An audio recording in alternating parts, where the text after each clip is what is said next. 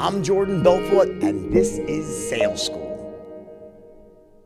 Remember, your goal is everything you say, everything you do. You're trying to essentially nudge the client down the straight line from the open to the close. And remember, another way to look at this is to say, well, we have our certainty scale like almost running parallel to the straight line, right?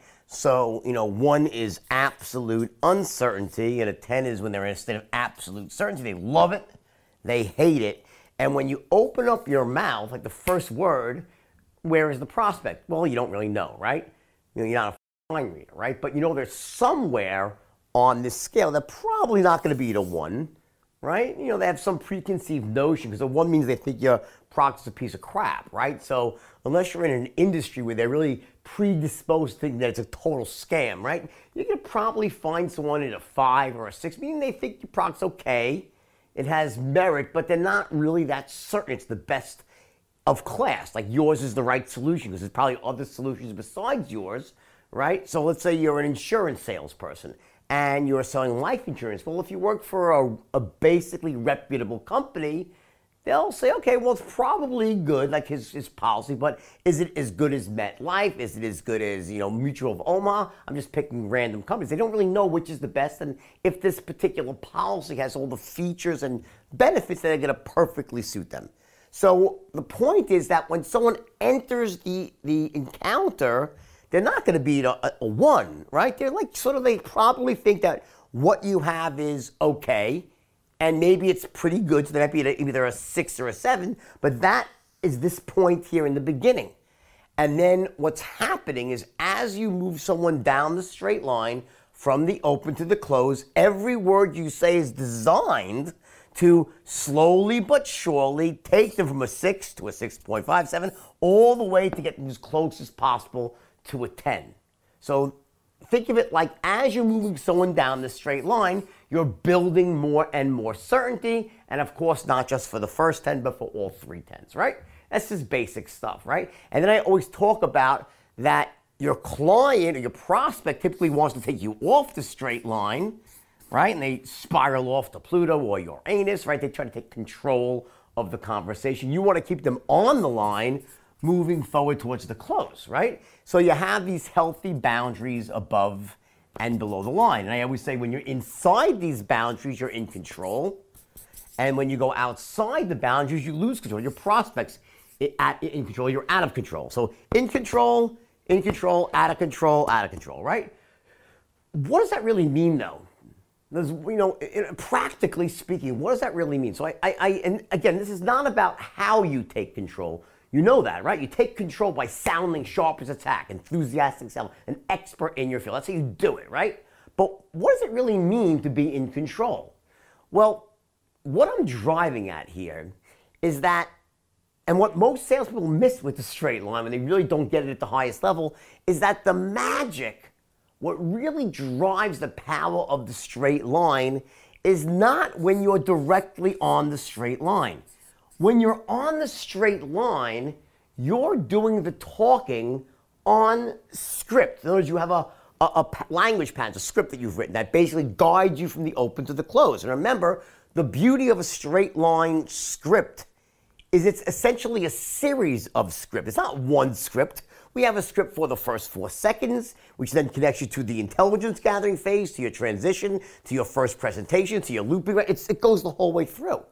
When you're directly on this line, what you're doing is you're saying things, meaning everything you say, everything you do, every document you hand, every sales aid you have, every website you show them, every brochure, it's all designed to raise their level of certainty.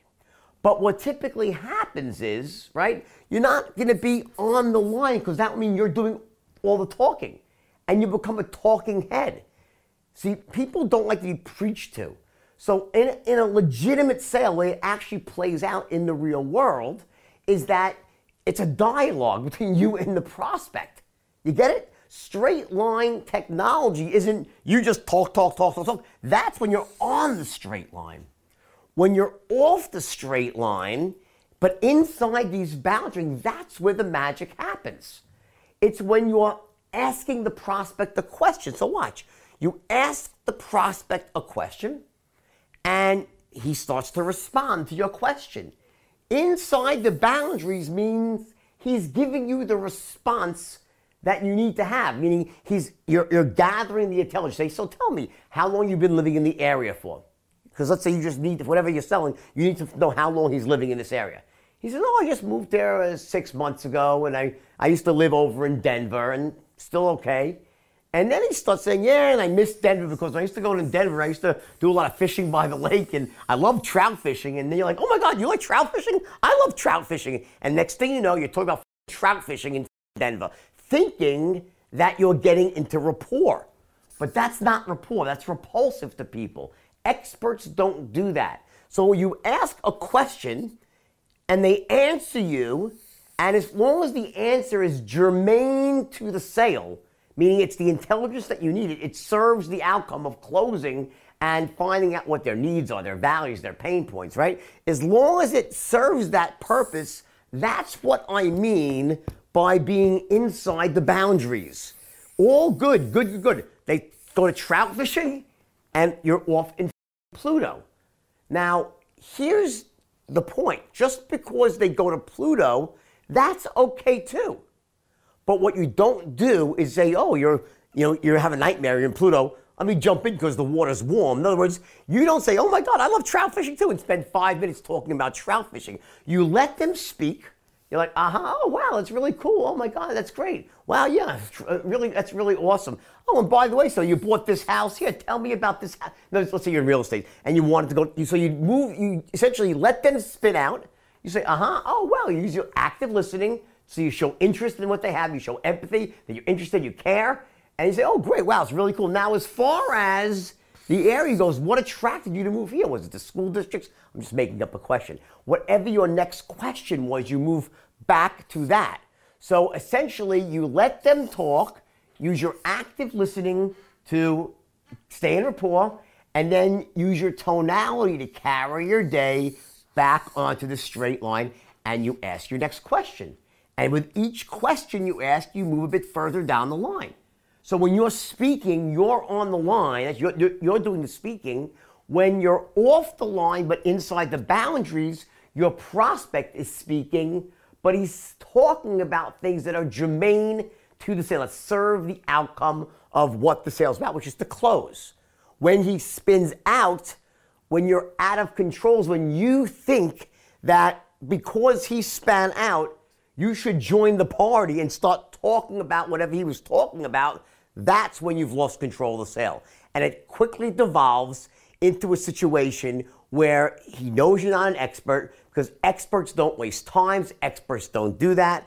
Another example would be when someone, if you're, for instance, in the back half of the sale, right? Let's go, when you're in the looping, as you should be running looping patterns, but if you don't know what you're doing, and it's typically an untrained salesman, they'll get asked a question, like someone will give them a buy signal. Say, well, how much does that cost again?